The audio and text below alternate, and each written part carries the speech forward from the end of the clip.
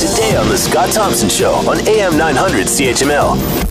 Fascinating news and coming out of, I believe it was the Financial Post, that the company Unilever, which owns a lot of very, very large businesses that if you were to open your cupboard doors at home, you would find tons of products from them. The company Unilever, Dove, Lipton, that sort of thing, threatening to pull ads from social media companies due to toxic children's content and fake news. They argue that the social media giants need to do more to protect against bad news and stuff that's inappropriate for kids. In other words, they don't seem to have much control over where their ads go, whether it's next to a fake news site or a post by Logan Paul, what have you.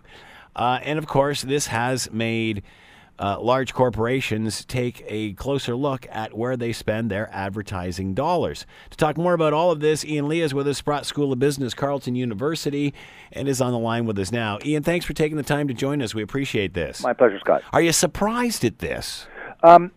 No, I'm going to say something really contradictory. I'm not surprised at all, and I'm absolutely shocked. And I want to unpack that. On the one hand, I applaud them, and I think everyone will, for saying they want to stop racism, sexism, terrorist ads on the internet, anything that exploits children, for sure. I don't think anybody could disagree with that. And so, kudos to them that they are going down that road. However, I read part of his speech that he's giving, I believe, today or tomorrow in California. And this is where I'm deeply troubled, and I'm really getting very, very nervous. It said, Unilever does not want to advertise on platforms which do not make a positive contribution to society. And it's one thing to say that we want to stop bad things from happening. That's perfectly legitimate. We want to stop the exploitation of children or people that incite terrorism, for example, or anything of that nature. We're talking basically criminal behavior.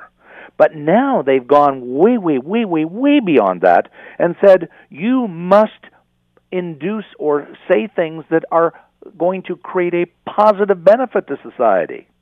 Well, I think that has gone way, way over the line. Who is going to police that police state, that state of censorship, to monitor whether you or me or anyone who's on the net, on Facebook or Google, is saying things that are going to make a positive benefit to society?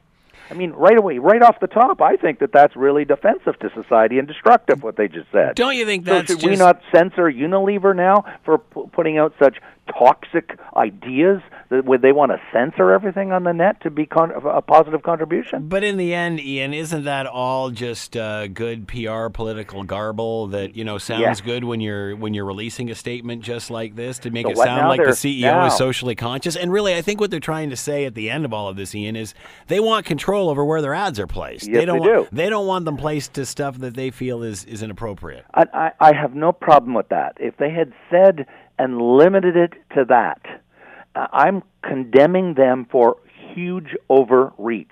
I'm not condemning them for saying we have the right to put our money where our mouth is. I agree.